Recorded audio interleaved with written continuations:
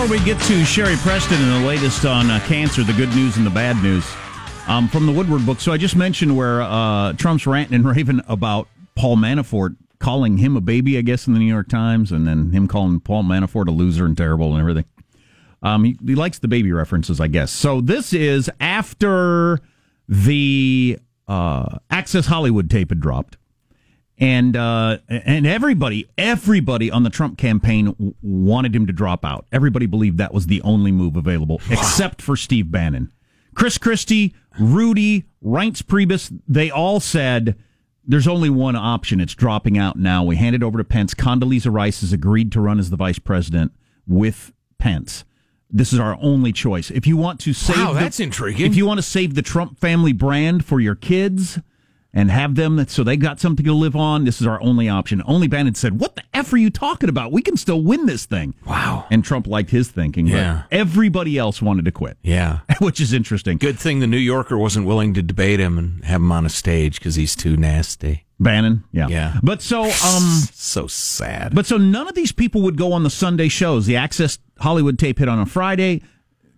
Kellyanne Conway, none of the supporters wanted to go on the Sunday shows and get beaten up over it because they agreed that it was terrible and Trump's disgusting and he should resign. So they didn't want to go on the Sunday shows. Rudy was willing to go on. He went on. Defended Rudy's always willing to go on. Went on all 5 shows, defended Trump, ended the day exhausted and everything, feeling like he'd done a good job. Bannon thought he'd done a good job.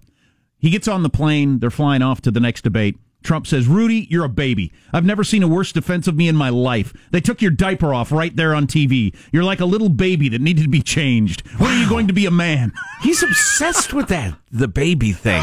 He is like a little baby. They took your diaper off. Wow. Trump turned to the others, particularly Bannon. Why'd you put him on? He can't defend me. I need somebody who'll defend me. Bannon said, what are you talking about? This guy's the only guy who would go on. I don't want to hear it. It was a mistake. He shouldn't have gone on. He's weak. You're weak, Rudy. You've lost it. Wow. That's some good leadership. And Rudy's still out on the TVs fighting for him every day. We need more of that around here. Being called that. You've lost it. Beautiful. Isn't that great? Absolutely great. Well, speaking of great, there has been progress in the battle against cancer.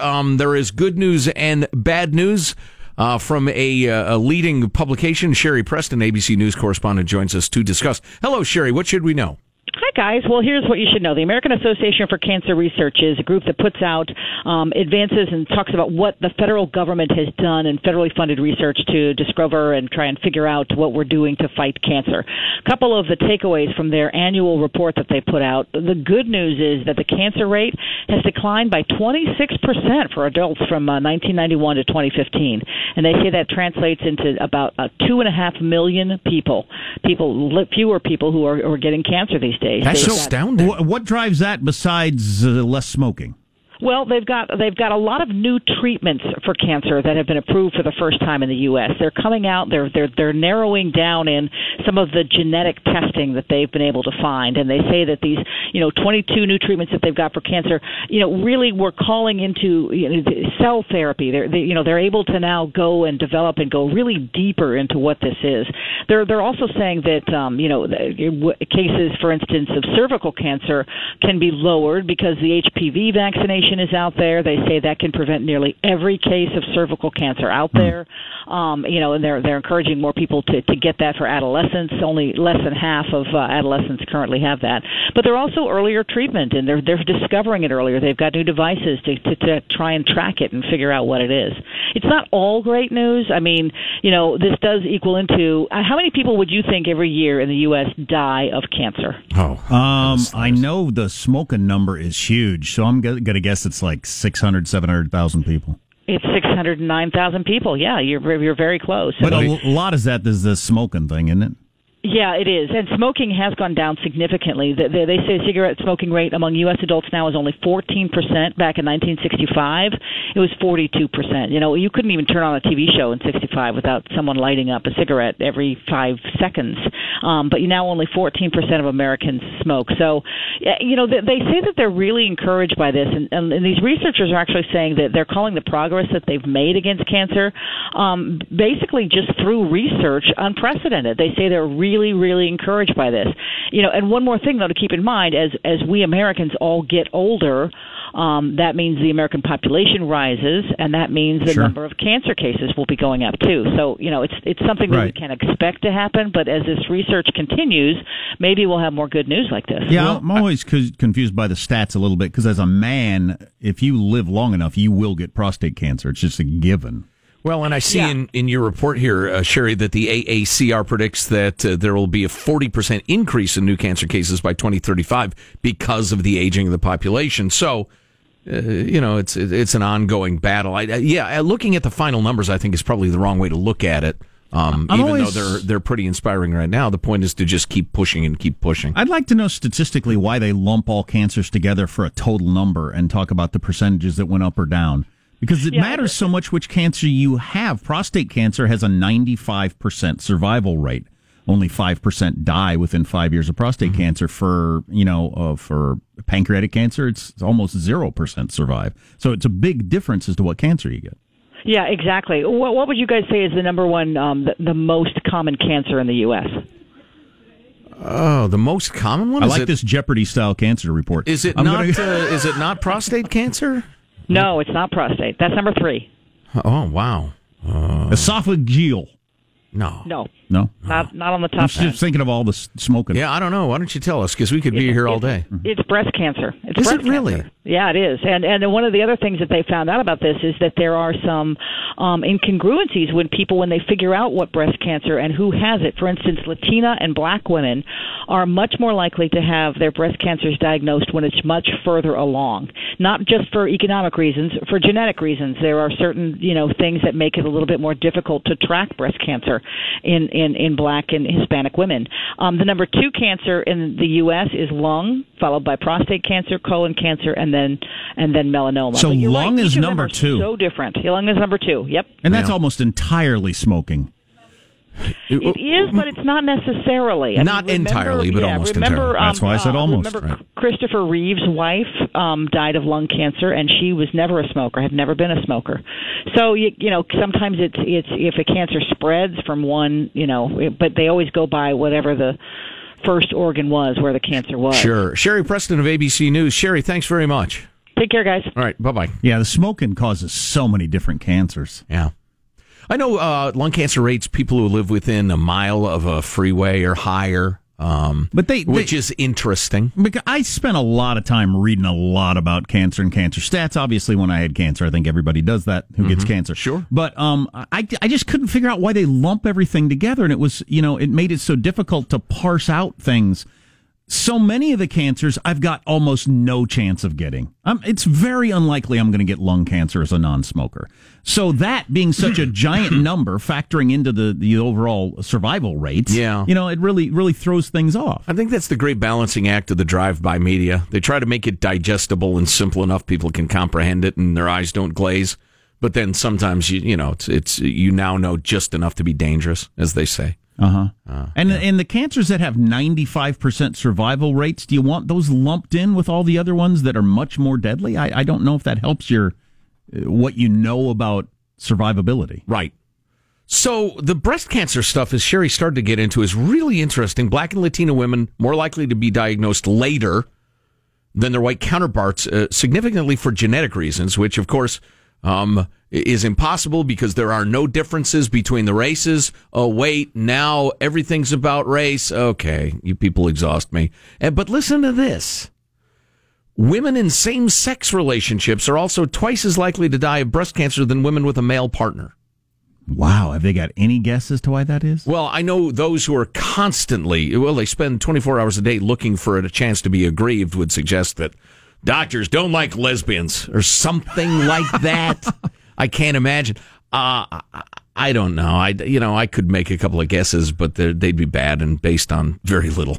Is there a weird statistical loophole that because the partner of a woman, so a same-sex female couple has twice as many entrants? Yeah, did they make a mistake there? Like, is that a weird... Breast cancer in marriages? Well, it's not a rate per couple. It's Keep in mind, I'm also an idiot. So.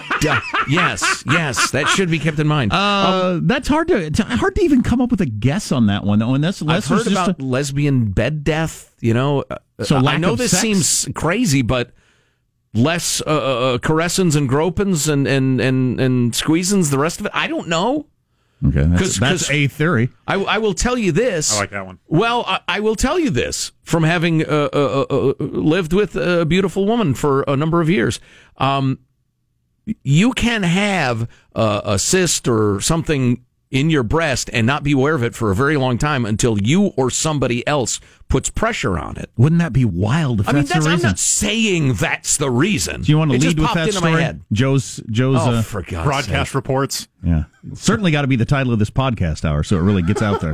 Wow. Lesbians don't grope each other enough, leading to cancer deaths. Joe's theory says radio doctor Joe Getty. Great. Super. Radio doctor. Listen, I'm trying to save lives here. Well, right. It's an interesting thing. I don't want anybody to die. No. I have wonderful friends who swing in the L direction. And then the survivability rate would, trust me, when you get cancer, I think that's the first thing everybody looks up. This cancer I have, where does it fall on the list? Yeah, that's something you'd like to know. That's the first thing you look up. But then that gets really complicated because they have different numbers in Great Britain than they have in the United States. People have different ways of coming to those numbers. And the cancer I had, for instance, had a 70% survivability rate for 5 years. But those statistics obviously have to be old because people have to have been around at least 5 years to get to the numbers at all. And the technology changes so fast that it could be vastly better than that. People use Captain Obvious as an insult. That's obvious, right, but incredibly important. I'd never thought about it. Neither have I. Yeah. My head was snapped back. Also, which can cause neck injury, according to radio doctors. Listen to this S if you ever look into it. Yes. There are different stats that tease out dying from other things. So a lot of the survivability rates you hear about cancer, that includes the people that died. It includes people who got car crashes, stabbed to death by their wives, whatever. Wow, wait a minute. And bucket list chasers who, the chute didn't open. Yeah, exactly. All those factor in. Well, that doesn't really matter to me. Since I got cancer, I just can't stop skydiving. I want to live while I'm... So there are other numbers that take out all of those non-cancer related deaths, but are harder to find. Has there ever been a darker vein of humor on this show? No. Yeah, that's great to know. How interesting. Joe has more theories. Oh, boy. Give me a couple minutes during the commercials. I'm sure I could cook a couple up if you want them. Stay tuned to the Armstrong and Getty Show. Take it easy. Armstrong and Getty. The conscience of the nation. Don't let the sound.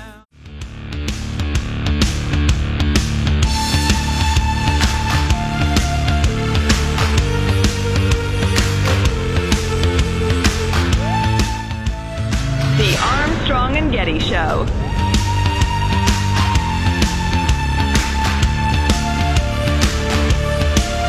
A lot of people want to know if Dr. Joe has a Saturday show they can tune into with your various theories. And yeah, it's co-hosted by the Advice Pirate.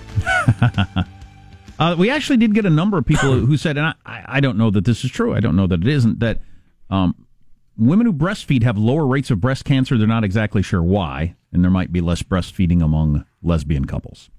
I don't know. Interesting. I wonder if it would be statistically significant. Interesting, yeah. Well, I know the various cancers of the male junk are, the rates are lower the more you use it. Huh. Use it or lose it. Add that to the list of reasons. Yeah. Completely unnecessary. So Louis C.K.'s in the clear. Well, wow. Kick a guy while he's down, huh? So let's see. What theme? We're on cancer, etc. Joe Scarborough's an idiot. What kind of a headline is that? Well, it's funny. I'm torn on this stuff. The cable news world, nobody watches it.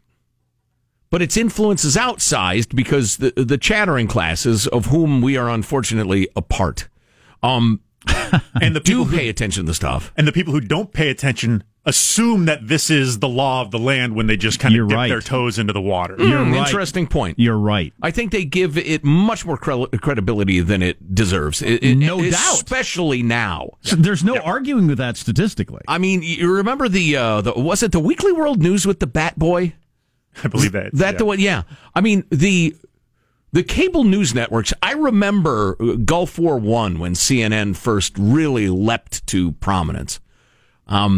They were, the Chicago Tribune. The New York Times is so fraught with controversy these days. I won't go with it. 5 years ago, cable news was kind of the New York Post. Are you familiar with the Post? It's hard news, but it's tabloid, and it's gossip, and it's page 6. Now, the cable news is like the Weekly World News. They will occasionally print stuff that's true. But you don't know. I mean, they're just wild for ratings. But anyway, having said that, I heard some of this yesterday and didn't like it. I'm not as mad as this guy, but I guess Joe Scarborough went hardcore using 9/11 to take cheap political shots at President Trump, and even wrote in a Washington Post op-ed that I missed completely that, quote, he is harming America more than any foreign adversary ever could, declaring on air that Trump presented a graver threat to America than the 2001 attacks did. How much of Scarborough and Mika's hatred of Trump? Wait. Okay. We're going there. And then he says, such hyperbole would be ridiculous and disqualifying coming from some anonymous troll on Twitter, but it's jaw-dropping from a former congressman, prominent cable news morning host. Then we're going to head to where Jack was. This guy points out in 2015 and 2016, in terms of candidate Trump, Scarborough favorably compared him to Ronald Reagan, regularly citing his instincts and political courage. Scarborough eviscerated critics, declaring the level of rage against Trump's political enemies from inside the Republican establishment is astonishing, and that the MSNBC host's, quote, conservative friends are sounding arrogant and unmoored. Candidate Trump was so appreciative, he thanked Scarborough publicly after winning the New Hampshire primary, prompting the CNN report on internal NBC angst over how cozy the coverage was. But as if someone flipped a switch. So they are actually worried inside NBC that their host was being too cozy with one of the candidates. Well, it was Scarborough fawning. and Trump. Oh, I know. I was watching back then. Right. They were his number one outlet. He'd call in every day. Right. But then something happened, which is, I think, where you were heading. Yeah, I just wonder how much of him outing their relationship, Trump outing the Scarborough-Mika relationship, is why they turned on him. Because, that's right. Because Scarborough's an anti-establishment Republican himself, and took a lot of heat for it. And he was friendly with Trump, and this was well into the campaign. It wasn't like, oh, we didn't realize what Trump was. They live in New York. They know who Trump is. They know what his act is like. Right. And it was clear on through New Hampshire that they were still liking him and saying good things about him. Oh, yeah. So is it just a personal thing that they hate him so much? According to the editorialist Steve Cortez, once... And Trump, who is famously a bit quick on the trigger, quick to anger, heard something critical, and so outed their relationship. Which was really uncool. Really. Yeah, I could see being mad at a guy for that. I mean, that's just, that's just not cool. Here's what Cortez says. Scarborough saw his Trump access removed and discerned ratings opportunities unfolding on the resistance side, so he leapt into constant Trump outrage. Blah, blah, blah, impeachment, blah, blah, blah. So I gotta believe their deep-seated, like you can see it on their face, anger about the guy is about the relationship. Oh, yeah. The boyfriend and girlfriend. And then he started taking shots at the man's babe. Oh, yeah. That's bleeding from her face. That'd make you mad. You'd never get over that. Nope. You would never get over that. Especially if you used to be quote-unquote friends. Yeah. What's coming up in your news, Marshall? Well, we may now know who done it. New information on those sonic attacks on U.S. diplomats. Got a California GOP candidate attacked by a guy carrying a knife, tried to stab him. We'll give you an update there. Wow, on the way on the Armstrong and Getty Show.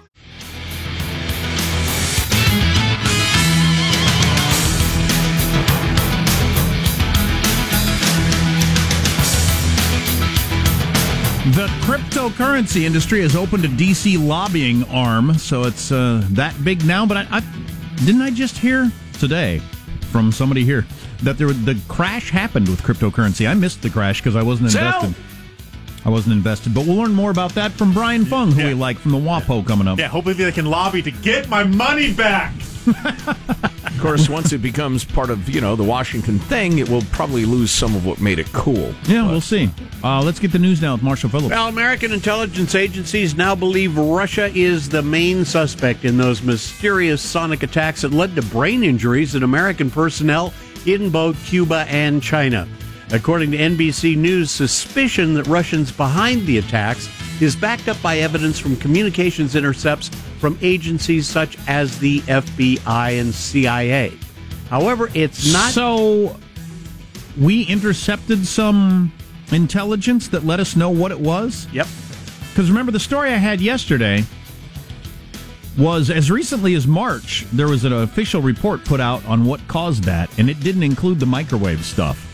Then all of a sudden it did. Right. Mm-hmm. So they intercepted some information. They didn't figure it out, like, scientifically what caused that. They intercepted some communication that tipped them off, apparently. Or they're in the intelligence biz. This is a little misinformation. Part true, part not true. I don't know. Yeah, the coverage goes on to say it was originally believed that sonic attacks were being carried out.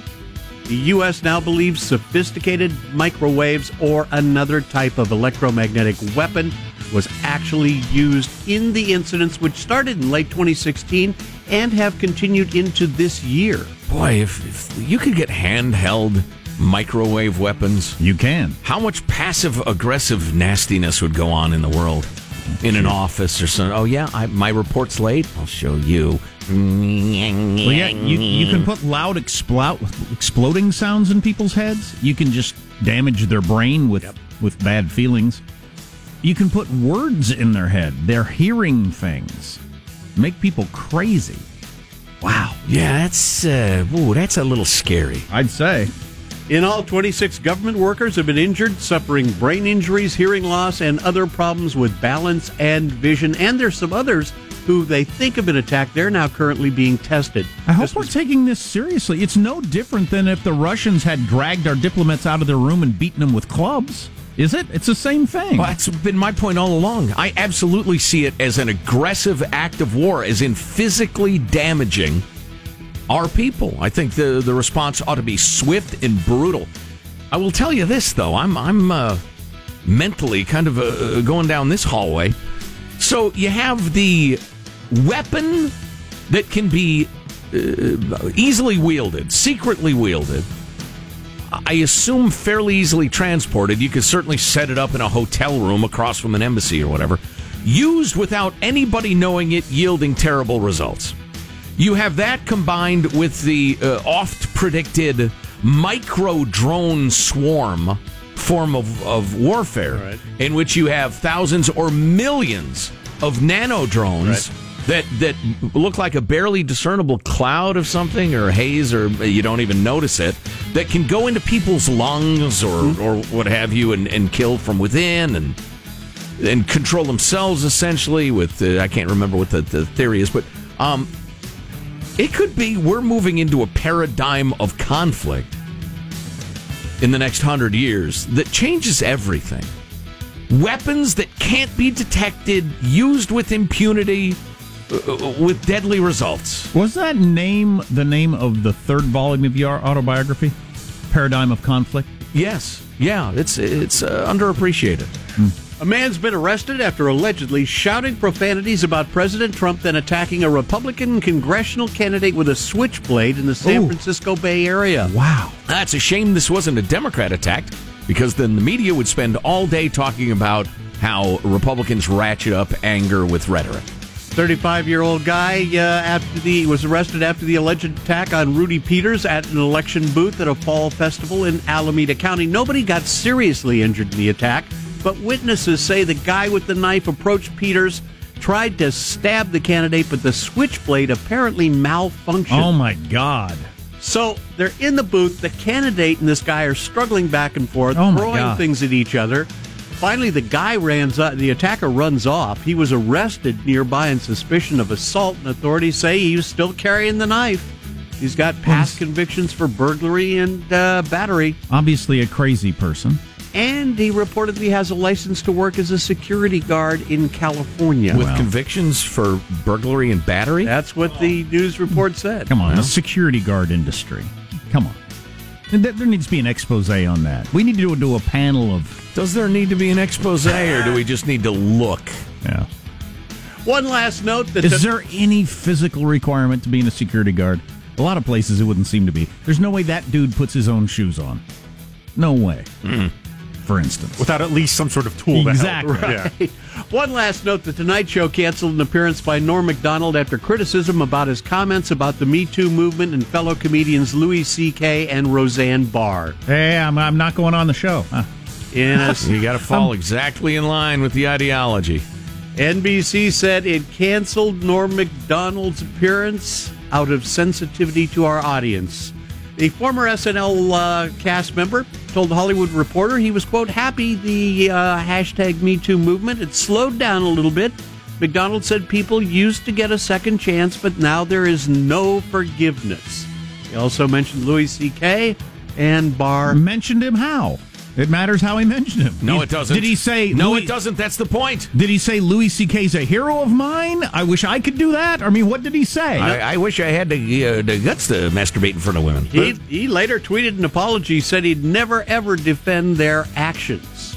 So the thing that got most of the attention was after Roseanne Barr died, or not died, after her Roseanne show was Barr canceled. died? No, So you're calling for her to be Fake killed. news. Wow. Typical liberal. He arranged a meeting or a phone call between Louis C.K. and Roseanne because he's friends with each of them, because he thought that they could both relate to, hey, both of our careers were turned upside down in a day. That's interesting for completely different reasons. Right. And in his retelling of this story... I'll touch you, Louis. Just don't touch it in front of me. Roseanne said. He was attempting to highlight their individual, how difficult this was for them, which was then taken as you're ignoring the victims and that sort of... I could touch it in front of Roseanne, but nothing would happen. Oh, boy. Wow. Wow. I will tell you this, and this runs through the discourse of our time, the age of hyperbole. If somebody does something bad, and you say, that person should be made fully aware of the moral repercussions of what they've done, and frankly, they ought to take a little time out of the public eye to think about it, and then at some point, they're probably a good person at heart who made mistakes, and we'll have them back again. You can't say that! You've got to screech for them to have their heads sawed off, for them to be ruined forever, to be unemployable until their death from starvation for what they've done. There can be no subtlety. There can be no forgiveness or understanding. It's got to be complete bloodlust rage in the 21st century. There you go. That's the only censure that will be good enough, Marshall. That's your news. I'm Marshall Phillips, the Armstrong and Getty Show, the conscience of the nation. This is why God gives us the sweet, sweet gift of mortality. And for that reason, Norm Macdonald can't go on one of the big shows. Right. That's incredible. Even to say, I shouldn't have said that. You can't even have him on camera in modern America. Does that not freak you out, folks, a little bit? Wild. Cryptocurrency, a thing or not a thing? Oh, it's a thing. Okay. I'm glad I didn't invest. Stay tuned to the Armstrong and Getty Show. Armstrong and Getty. The conscience of the nation.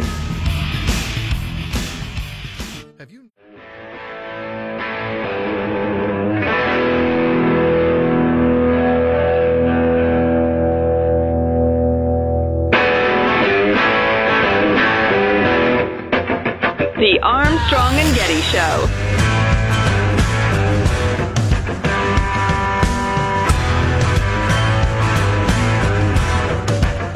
New CNN poll out with a shocking number for the percentage of people that think Trump should be impeached or removed from office. We'll get into that coming up a little bit later. Impeached or removed. There are limited means by which to do that, but we'll talk about that. And I told a story about being at the ER the other day, and a whole bunch of you hit us with your ER stories. Oh, man, some of them are amazing. Ooh. Yeah, stay tuned for that. Brian Fung, Washington Post tech reporter, joins us to talk about the cryptocurrency industry. Hiring up some lobbyists in D.C. Wait a minute, this is getting serious. That'd be your Bitcoin? Oh, and many others, Jack. Many others. So what's Bitcoin worth now? I don't know. Brian Fung joins us. Hey, Brian, how are you? Good. How are you? Did you lose your shirt in the Bitcoin crash? Well, actually, I don't hold any Bitcoin. Why not? Well, as a reporter who covers Bitcoin, I'm ethically obliged not to hold any. Interesting. So. Yeah, that is interesting. That's why you're big time, and we're where we are. But anyway, same reason I don't vote in the presidential election, which also saves me the time of having to vote. So tell us about the efforts by the greater, I guess, cryptocurrency industry.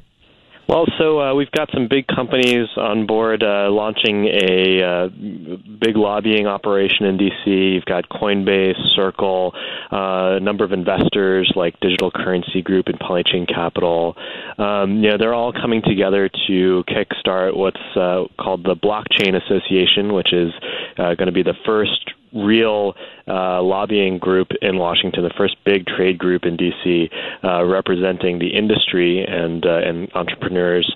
They'll be talking to federal regulators and lawmakers, about policy issues like how should Bitcoin be treated under U.S. tax law, and how the government should think about financial regulations in the cryptocurrency space. So Bitcoin was at 19,000 back in December and is now around 6,000 or something like that. That's quite a crash. So it's kind of interesting that they apparently think that it's still got a future. Oh, clearly it does. I'm sorry, I got to jump in here. Brian, would you agree? Well, I think, the folks in the industry are really interested in the potential applications for the technology behind Bitcoin, which is the blockchain. And you have a lot of innovators and entrepreneurs working in that space on things that don't necessarily have anything to do with the price of Bitcoin or the price of Ethereum, which a lot of people are really wrapped up in. Yeah, that was just that was a bubble, and it was the most epic instance of Warren Buffett's "when people get greedy, I get scared" thing I've ever seen. When people get scared, I get greedy, as they say. But so for people who don't comprehend it, can you give us? That's what I was going to say. I don't understand Bitcoin at all, and I was wondering if these 80-year-olds in Congress, do they have any concept at all? Oh, that's got to be one of the great challenges they're overcoming, huh? Yeah, I mean, that's sort of one of the reasons why the blockchain industry is trying to pull this together. They think, even when the price of Bitcoin is down, there's still a lot of questions that people in Congress are raising about cryptocurrencies in general, and this is sort of their attempt to address that. Hey, would you condescend to give us 30 seconds on what the blockchain technology is? Oof. Sure. So in a nutshell, blockchain is the technology that allows Bitcoin and other virtual currencies to operate. It essentially is a way for people to log transactions with one another in essentially a global distributed ledger. And the ledger is immutable, meaning you can't easily fake entries on it, which makes it more secure than just having one individual or one company or one government hold it all. It's complete transparency. And that's right, yeah. So every transaction is public, and you can trace it back to the wallets or the accounts that it's coming from, even if the accounts themselves are held anonymously. So does this technology transfer to any other things, or is it all about these currencies? Yeah, in fact, with Bitcoin, the data that's being logged in this global ledger is financial transaction data, but theoretically you could apply the same concept to things like shipping manifests or real estate transactions or contracts between different parties, and all of that is sort of what the rest of the blockchain industry is working on right now. I don't understand any of this. It just occurred to me that I'm going to be an old person, like at a grocery store, with the inability to buy anything because I have money. I just don't know how you use it anymore. So I guess I'll just stand here and starve. Brian Fung of the Washington Post is on the line. It strikes me, Brian, and please feel free to comment as you see fit, more philosophical in reporting, but the idea that paper printed by governments will be the unit of international trade 50 years from now just seems silly to me. Well, I don't know that fiat currency or currency that's backed by government is necessarily going away. I think what a lot of experts are saying is that you'll start to see traditional forms of money sort of coexist with this new digital currency system, and the whole idea behind it is essentially to address a couple of main complaints about the current economic system. One is that it currently takes way too long to transfer money from one place to another. Oh, yeah. It's always amazing to me with modern technology that it's going to take me this long to send some money to that guy. It's just crazy. Right. Another complaint is that, sending money from one person to another often involves a lot of costs. So even if, say you're using Venmo or PayPal, maybe that transaction is free to you, the consumer, there's still a lot of back-end costs that the companies behind it are all paying, and that, adds up to billions and billions of dollars a year. Mm-hmm. And then finally, the third complaint that a lot of blockchain innovators sort of have about the existing financial system is that you currently have to place a lot of your trust in things like banks or governments, and a lot of the innovation in this space is aimed at trying to decentralize that dependence on authority, so that instead of having to rely on Visa to certify that a transaction is valid, you actually rely on mathematics and code to do that for you. Which might strike some Americans as a little paranoid, but if I live in Iran or one of your or Russia or China or 100 other examples, that's a serious concern. Brian Fung, the Washington Post tech reporter. Brian, it's always what's going to happen at the Apple deal today? Well, we're expecting Apple to release at least 3 new phones and possibly a new Apple Watch. They're going to be kicking things off at about 1 p.m. Eastern today, so you'll be able to watch online. Minor changes or big changes? Do you have any idea? I think for the phones, we're expecting some moderate changes. Different sizes, different components, and whatnot. Aren't they reaching a wall? I mean, because for a long time, better cameras drew me in. The camera, you can only get so good. I mean, the screen can only get so clear. At some point, they're running out of things to improve. Yeah, well, it seems like the rumors this time around suggest that Apple is going to be fielding some cheaper, more affordable phones that have some of the upgraded components in them. So that could be. I get that. Okay. Yeah. Okay. Super. Brian Fung, Washington Post tech reporter. Brian, thanks a million. My pleasure. Good to talk. I mean, you look at an old iPhone screen and it's blurry by comparison, but your eye only can perceive so much improvement. Sure. Same with the camera, so at some point you're there. ER stories are good? Oh, my gosh, yeah, amazing. Cool. On the way on the Armstrong and Getty Show.